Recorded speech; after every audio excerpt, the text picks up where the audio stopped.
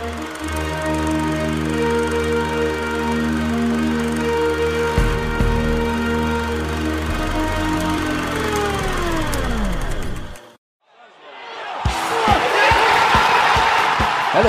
I'm Jim, and welcome to the On The Left Side end of season fannual. The football season may have come to an end, but that's not going to stop us looking back on it with the same bleary-eyed disappointment that Wayne Rooney will look back on the last 4 years he spent at Manchester United. So let's hop into our footballing DeLorean, set the flux capacitor to August 2016, and take a left-sided view at all this season's footballing action. This year started off with a feeling of hope and expectation hovering over the city of Manchester. The red half had seen the greatest manager in the known world, Jose Mourinho, come to Old Trafford, whilst the blue half had welcomed the greatest manager in the known world, Pep Guardiola, to the Etihad, resulting in most fans fully expecting every single trophy ever in the history of the universe to end up in both trophy cabinets come May. Both were wrong. And the warning signs were there too, way back in August, when City decided to ship out their best goalkeeper and bring in one of the worst goalkeepers ever seen. Bravo. But it seems it was a message that Man City took literally, as they sent Joe Hart swaggering towards an Etihad exit, and in a touching gesture handed him the captain's armband in a final farewell for their match against Steaua Bucharest. It was an emotional game, and City fans rose as one, forgetting about his chocolate wrists and dodgy shampoo commercials, to hail one of their own and heap praise upon his no longer dandruff-covered shoulders as "Stand Up If You Love Joe Hart" rang around the Etihad Stadium. Not lost on him either, is it, Owen? That's lump in your throat stuff if you're Joe Hart, I presume. And that lump was still firmly lodged in throats when Joe stepped out to chat to the media after the match. That was a really special night for me. We all know there's a situation going on, but situations occur in football, and we're men and we get on with it. It's a situation, Is it a situation, Joe? Just so we're clear. Situation, yeah? What kind of situation? A situation? It's a situation. Good. But there was a certain irony in Hart's last game for City, shown the door for poor distribution, yet absolutely nailing the job on his final appearance. You had the ball at your feet a few times, pretty tidy today. I think you had 100% completion. Wow, pigs do fly, don't they? Yep, anything is possible. One day we might even see Brendan Rodgers giving a post-match interview without using the word character. We showed great character today, and to show the character that we've done, then we had to show big character today. Joe Hart may not have made many appearances in Manchester this season, but Wayne Rooney wasn't far behind him. The England captain has had a fairly anonymous season on the pitch at Old Trafford, and off the pitch, he was failing to impress as well. When England boss Sam Allardyce was sacked from his job for enjoying a pint of wine and a Chinese buffet with some nice foreign gentlemen, it was time for Rooney to step up to the plate and impress the new national boss come geography supply teacher, Gareth Southgate. Right? Wrong.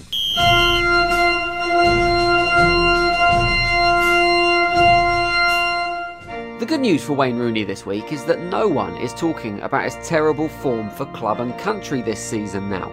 Seemingly every newspaper in the land went with a sensational headline-grabbing story this week about a 31-year-old man having a couple of beers on a day off, and the world went crazy. So, after the Scotland game, it appeared that Wayne Rooney was seen on a night out, downing booze and gate-crashing a wedding, along with photographic evidence. Personally, the highlight of the story for me was the revelation that hours before the photos were taken, interim England boss Gareth Southgate had told the striker to go to bed, like some kind of embarrassing dad. Oi. Which in my mind already makes him a better candidate for that job than Allardyce ever was. Big Sam refused to tell Rooney where to play on the pitch, whereas our Gaz is telling him what time to get tucked up with some bedtime stories. Speaking of Big Sam, some papers even went as far to compare the Rooney situation with that of Sam's sacking, with the Daily Mail asking, Allardyce was paid off for having a boozy lunch. Rooney seemed intent on a boozy breakfast. What's the difference? Firstly, I'm not entirely sure that the aspect of the football for sale story that upset the FA was the ex-England boss enjoying a Chinese buffet and a pint of wine. And secondly, unless Wayne happened to be brokering a very profitable deal to negotiate dodgy transfers with one of the other wedding guests, I say there was a fairly substantial difference. But whilst the world condemned Wazza, everyone's favourite football manager stood up for the England man, with Liverpool boss Jurgen Klopp saying, all the legends you still love and all the guys you still admire and all that stuff, they drank like devils and they smoked like crazy and they were still good players. Yeah, get a grip. It never did the legends any harm, did it? Bobby Moore, Jack Charlton, Georgie Beth. Well, it never did Jack and Bobby any harm anyway. Joe Hart gone. Rooney on the booze. The signs were there already. The cracks were starting to show, and it was looking less and less likely as the season went on that a trophy would be ending up back in Manchester. The fans were getting angry, and the managers were starting to show signs of stress too. It's getting to the pointy end of the season, and the pressure is starting to show on the managers battling it out for those Champions League spots. Manchester United are currently outside those coveted positions, and that wasn't helped by the club's midweek draw with Hull City, which left manager Jose Mourinho clearly unhappy. He claimed that the ref should have given more decisions in favour of his team, and he was not in the mood to elaborate. What particularly did you feel that the referee should have pulled them up on that? Well, if you don't know football, you shouldn't be with the microphone in your hand. That's like going to a doctor's and getting in a strop when he asks you what the problem is. Ah, Mr. Salverson. Now, what seems to be the problem? Oh, I paid my taxes. You're the one getting paid as a professional with your years of experience. You tell me where it hurts. He hadn't even calmed down by the time he got to the press conference where he claimed he was being treated unfairly by, well, everyone, after he was told to shut up, sit down, or get sent to the stands. You know clearly that I am different. The rules for me are different. Yep, for anyone keeping count, that was Jose Mourinho's weekly Pop Klopp, a little snide remark aimed at everyone's favourite affable German, Jurgen Klopp, who almost got himself in hot water after shouting in the fourth official's face after keeper Simon Mignolet saved a penalty to earn his team a midweek point against Chelsea. Klopp was, however, quick to apologise and even came out after the game to reveal what it was that he shouted. What was I said? Nobody can beat us. That's the kind of statement you need to be careful if you're shouting it in a German accent, isn't it? Firstly, if you're a long-time listener of On the Left Side, you will know about my theory that Jurgen Klopp is in fact an evil Bond villain. Well, shouting things like, "No one can beat us," does not dispel that idea in any way. It's exactly the kind of thing that a Bond villain would shout in the middle of an epic battle moments before his secret hollowed-out volcano base was blown into the sky. Secondly, well, it's not really true, is it?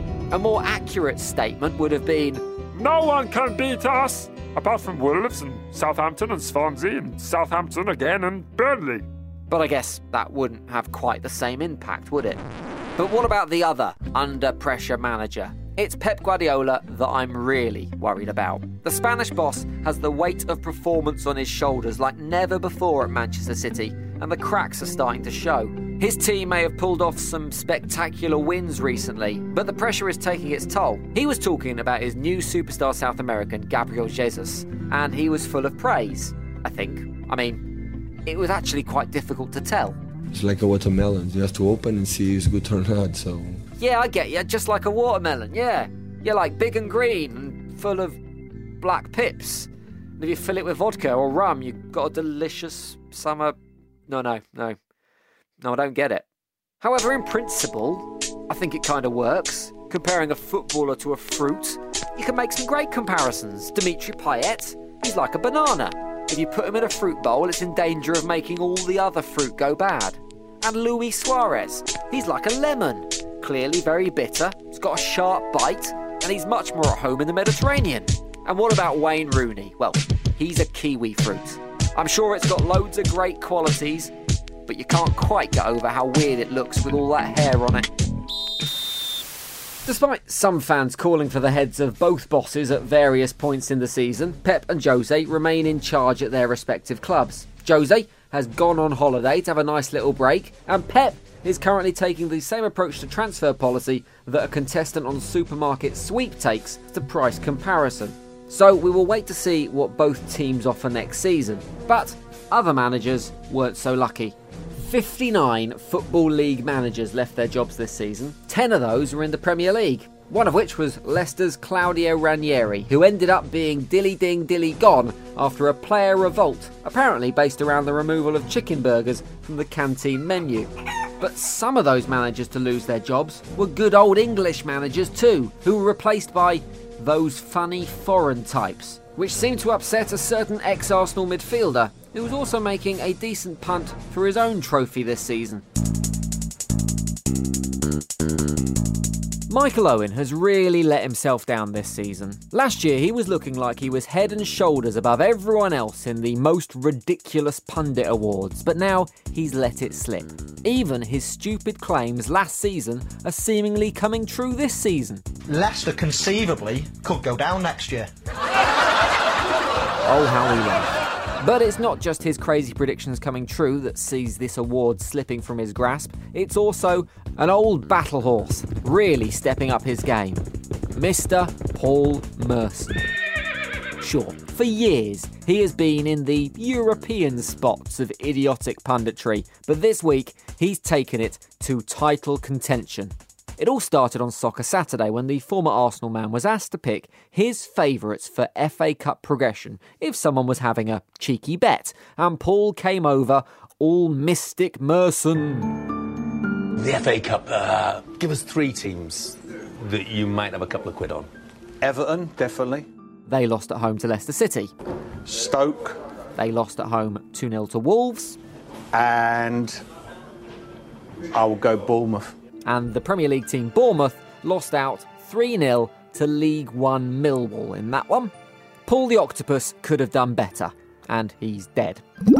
Obviously, he needs to regain a bit of punditry credibility, and the best way to do that is with a well-aimed rant. So the Gerard Depardieu-like aimed both barrels at Hull City for having the gall to sack a good old British manager and replace them with one of them funny foreigners in Marco Silva. Why has it always got to be a foreign manager? I've got nothing against foreign managers, don't get me wrong. Oh no, this is like when one of your mates starts a sentence with, "Some of my best friends are black," isn't it? What's he know about the Premier League? What is it? Hang on, is your impression of foreigners taken purely from Manuel in Fawlty Towers? I know nothing. I'd also like to pull you up on this statement, Merce. Won the league with Olympiacos? I could win the league with Olympiacos. I'm not joking. I'm sure you could. I mean, the evidence is all there, isn't it, after your brief spell as manager of Walsall when you managed to take them from the lowly realms of the Championship and drop them in the lofty position of League One relegation candidates. That's pretty much the same as winning the Greek League. But if not Silva, then which born and bred Englishman should be doing the job in Paul's opinion? Merson took to Talk Sport to tell us. There's enough British managers out there, come on. Why not Thierry Henry? Ripped up the Premier League, and he'll give them a lift. Oh yeah, that bastion of Englishness that is Terry Henry. A man so English that he pretty much wears a beret, striped t-shirt and onions round his neck every time he appears on TV. Who knows, maybe he's right. With the right job, maybe Henry could line up alongside those other famous English managerial greats like Arsene Wenger, Jose Mourinho and Rafa Benitez. That'll really show those bloody foreigners who's boss. Don't ever change, Merce.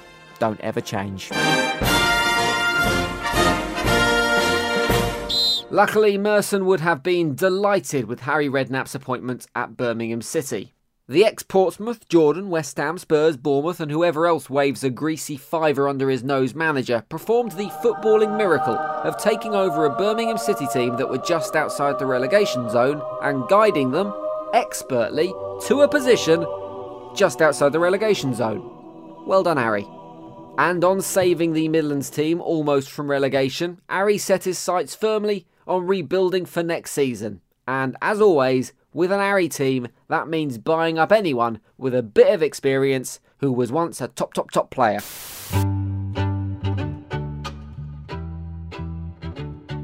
One of the other candidates for the Swansea job that we didn't mention earlier is Harry Redknapp. The ex-Spurs, ex-West Ham, ex-Portsmouth manager may definitely not be a wheeler dealer, but he does certainly fancy a job as being a football manager in South Wales. It's a good club. If the opportunity and the challenge came up, it would be one that would be interesting. As far as I can tell, Redknapp is still currently a director of Wimborne Town, a football advisor to Derby County, a football consultant to the Central Coast Mariners in Australia, and the international manager of Jordan. I mean, how could we forget his wonderful post-match interview after getting that gig? Hello. Hello. Welcome. About Captain Abdullah Abu Jamia. Yeah. But with all those managerial positions, consultancies and advisory roles, I assume that it all pretty much boils down to one key idea, which was perfectly demonstrated with his plans for Swansea City. If you could beat Chelsea and let you have John Terry, straight away I'd bet you to stay up. You see, Harry Redknapp thinks the world's problems can be solved by signing John Terry. In the summer, Redknapp told West Ham that signing John Terry would help their transition to a new stadium. A few weeks later, he suggested that Arsene Wenger should sign JT if he wanted to win the league, and just a fortnight ago, he told Pep Guardiola that he could resolve his defensive issues by, you guessed it, signing John Terry. I have no idea if John Terry even wants to leave Chelsea, or if Redknapp has a 45th job as John Terry's agent, but he certainly seems keen on Terry moving on elsewhere. I can only assume that is either because Terry is a top footballer, a proper football man, or maybe, with all his different jobs around the world, Redknapp is leaving his wife at home quite a lot and he just wants to make sure that John Terry is busy elsewhere. Who knows if Terry and Redknapp will be united, but I somehow doubt it. Unless Terry can get it written into his contract that he's allowed to leave the pitch on the 26th minute of every game to a standing ovation. It's exactly the kind of transfer that could have lit up the January transfer window, because what was once the EastEnders omnibus for football fans, a day of drinking tea and celebration, was just sadly lacking this year. Well, that was disappointing, wasn't it? No Sky Sports News reporters getting attacked outside a club training ground with a large purple sex toy. No disgruntled midfielders driving halfway across the country to complete a non-existent transfer. And no Harry Redknapp hanging out of a car window giving interviews about a potential signing of a Portuguese Division 3 diamond. What is deadline day coming to? There was a time where I'd book deadline day off work. I'd settle down for 24 hours of rolling TV news with nothing but a few mugs of tea, a large packet of hobnobs, and an unrealistic level of expectation for company. But those days are long gone. In fact, I think I could probably capture the same excitement of transfer deadline day now by just heading down to my local pub, refusing to order a drink for the whole night, and then panic buying a pint of Foster's just before they call time and paying 400 quid for it. The very fact that the majority of the transfer window was spent discussing where Robert Snodgrass may or may not be going says much more than I ever could. Eventually, it was West Ham who won that particular race, having freed up a few million quid with the eventual departing of half footballer, half whinging toddler Dimitri Payet. Despite originally saying they were never going to sell the player, the Hammers board realised that that tactic was very similar to buying a soft-top sports car when you live in England. It's a nice idea in a perfect world, but it's just going to lose you a load of money as it sits in the garage whilst it hammers it down outside with rain. And that is a particularly good analogy if the sports car in question is being an absolute tool and refusing to even start its engine when you put the key in the ignition, despite the fact you're spending a load of money on it. What a waste of space and resource.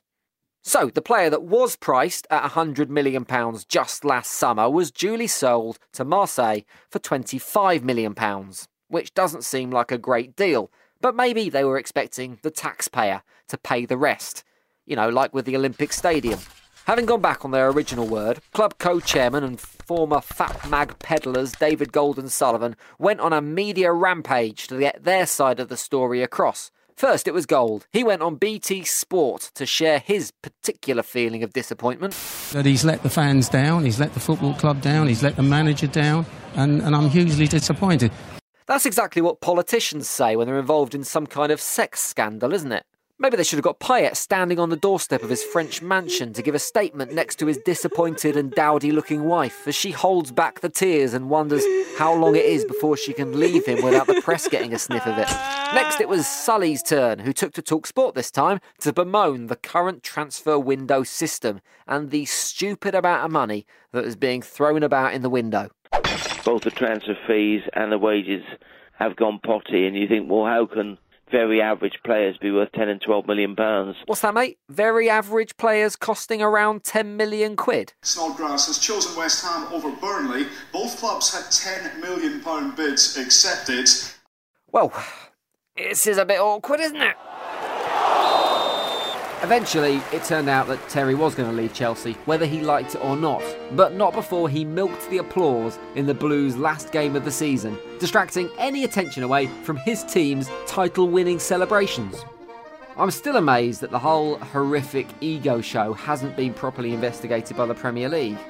A game of professional football was stopped on the 26th minute in the full knowledge of match officials, managers, and both teams of players. And that's okay, is it? That said, I'm suggesting the Sunderland players kicked the ball out deliberately on the 26th minute. Given most of the evidence this season, if they had intended to hoof it into the stands, it probably would have hit the crossbar, looped up in the air, and been stuck in a game of head tennis for around 30 minutes. But fair play Chelsea. With minimal help from Terry, they won the Premier League. It wasn't nearly as exciting as when Leicester City won the title last year. And let's face it, Chelsea definitely weren't the real winners of this season. That honour goes to Arsenal Fan TV.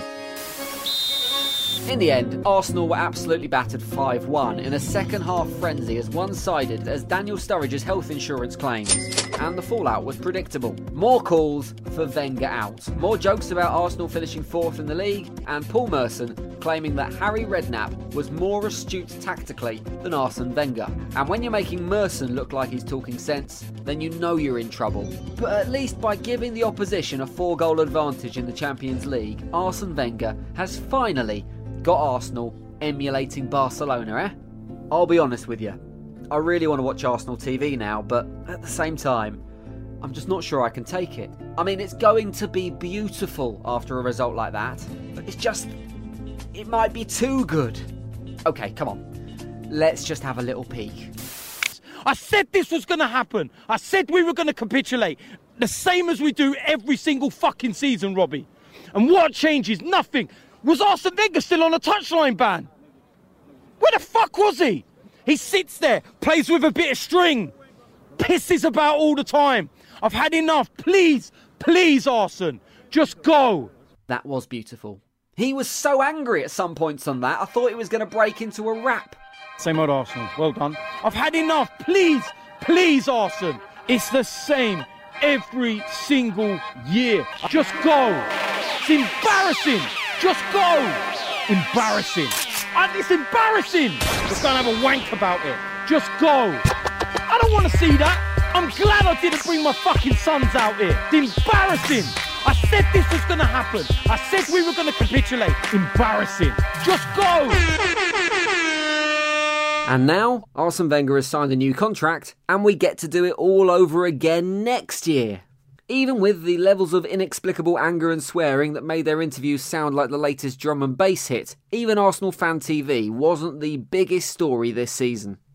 One story eclipsed all of these. One moment of footballing madness garnered more column inches than anything else this year.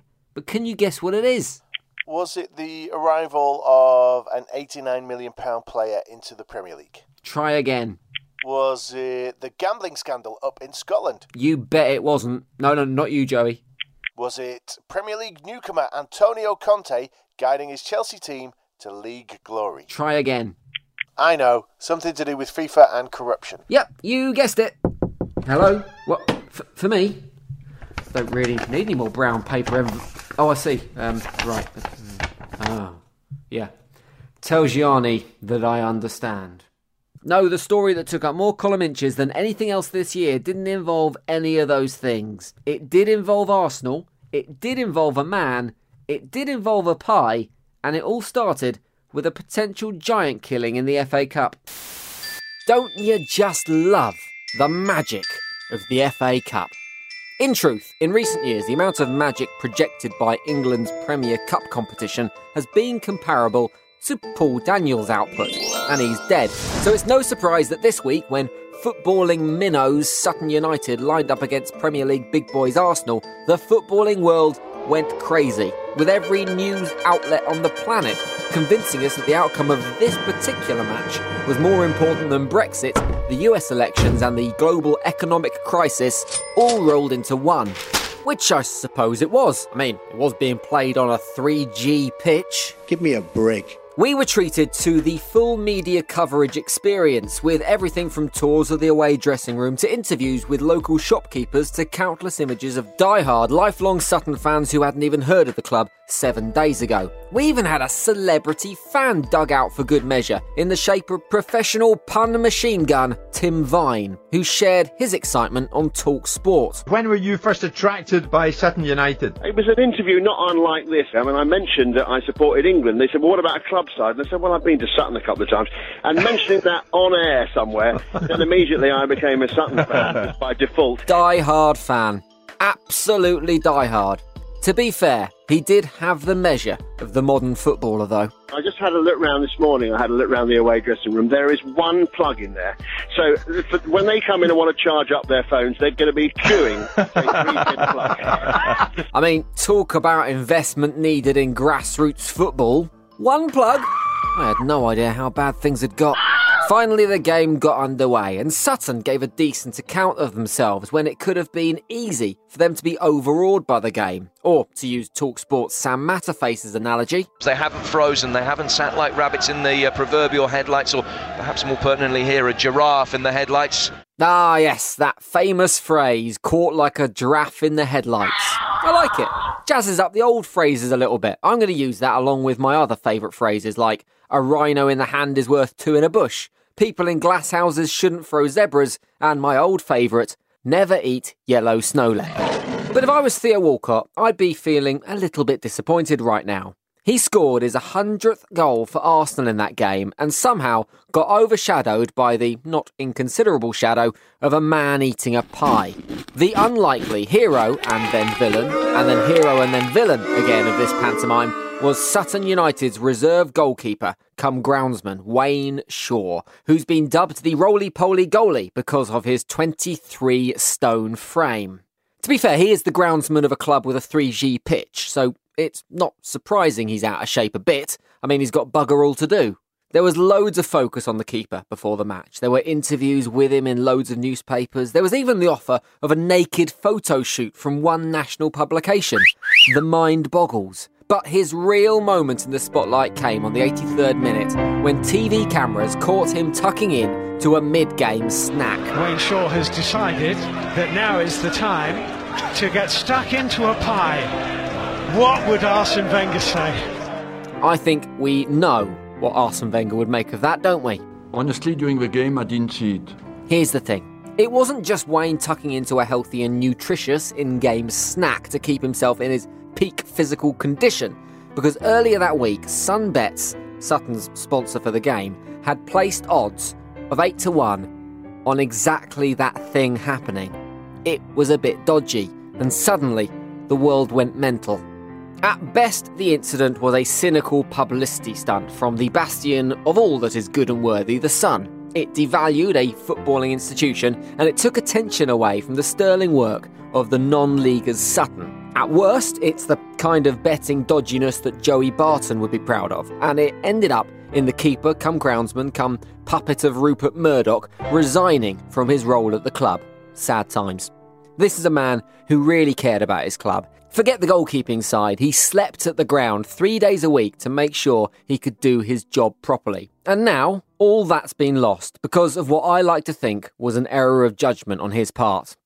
But I am sure that will not be the last we hear from Mr. Wayne Shaw. Even before it all blew up, he was talking about his next gig and a potential football switch from Sutton to Arsenal. What would it take to prize you out of Sutton to Arsenal? I think 2 more than the 4 you've got there. For 6 Cornish pasties, you will sign for Arsenal. Definitely. I'll be honest with you, mate. Given Arsene Wenger's willingness to dip his hand in his pocket for a transfer, I think 6 pasties is probably a bit steep. Maybe drop it to 2 pasties. 2 pasties, a steak bake and a cheese and beans slice.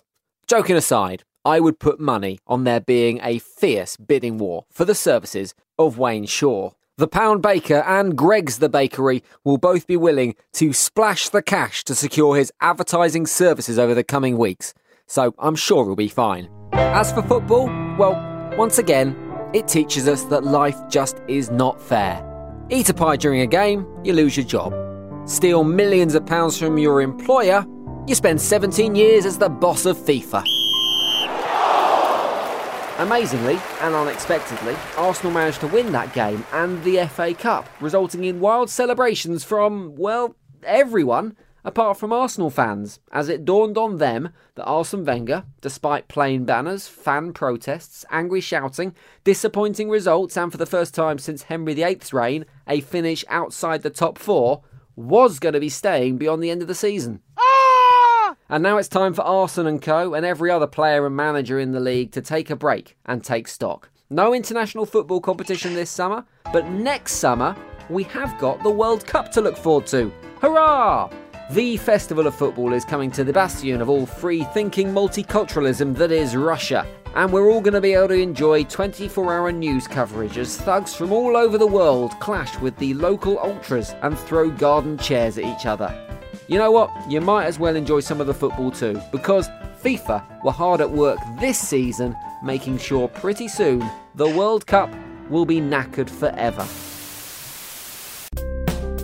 It's been a quiet few months for Gianni Infantino. Since his appointment in May, he's not really done a massive amount as the new FIFA boss, apart from a much-needed crackdown on the horrendous and offensive wearing of poppies in remembrance of those who fought for freedom and liberty, the bastards. So it's great to see him finally making his mark by having a go at completely ballsing up the World Cup. Not satisfied with doing a very passable impression of a boiled egg, he has decided that currently the world's most prestigious tournament that sees the greatest footballing nations on the planet fight it out for the biggest accolade in world sport isn't quite right, and would be much better if any old Charlie could come to the party instead. Yep, Gianni's big plan is to include a whopping 48 teams into the competition, meaning the likes of Burkina Faso, Uzbekistan and probably the dog and duck five-a-side team would qualify for the tournament with ease. As with all FIFA decisions, this is about the good of the game, and in no way is it about sponsorship and TV deals with smaller world nations, or Gianni helping to secure his own personal future in a very lucrative job by offering FIFA voting nations an easy route to the World Cup finals. And anyone else who's saying different is a damn liar, or as they like to say in FIFA, a damn blatter. I am a man of principles. Speaking of the Blatternator, he's popped back into the news this week. His 6-year ban from football has been upheld, so he needs something else to keep him busy, and that something is mouthing off to the media. In an exclusive interview to the BBC, Blatter didn't seem happy at all about getting the boot from his old job, and even claimed the new FIFA boss wouldn't return his phone calls. He stopped at my house and we drank a glass of red wine and then some salami. And then I have sent him a letter. I had his personal number and I sent him emails and so on. Never an answer. Never. To me, it sounds like Sepp and Gianni just had a first date and now Blatter is much more into it than Infantino. They had some wine, they had some salami, one thing led to another, and now Blatter is sitting at home watching reruns of Love Actually on DVD, while Gianni is giving him the cold shoulder and not returning any of his calls. Poor old Sepp. We've all been there, mate.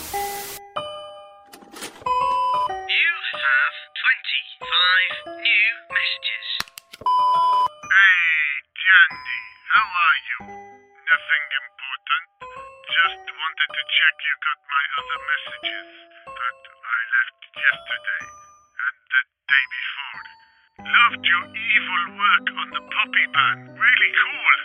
Good to know that FIFA is in safe hands, yes? If you want to get that drink, then you know what I am, right? Just here, waiting. Okay, so I'll go now. Hanging up. Bye. Hello? thought I heard your voice. No? Hello? Okay. Bye-bye. Love you, bye.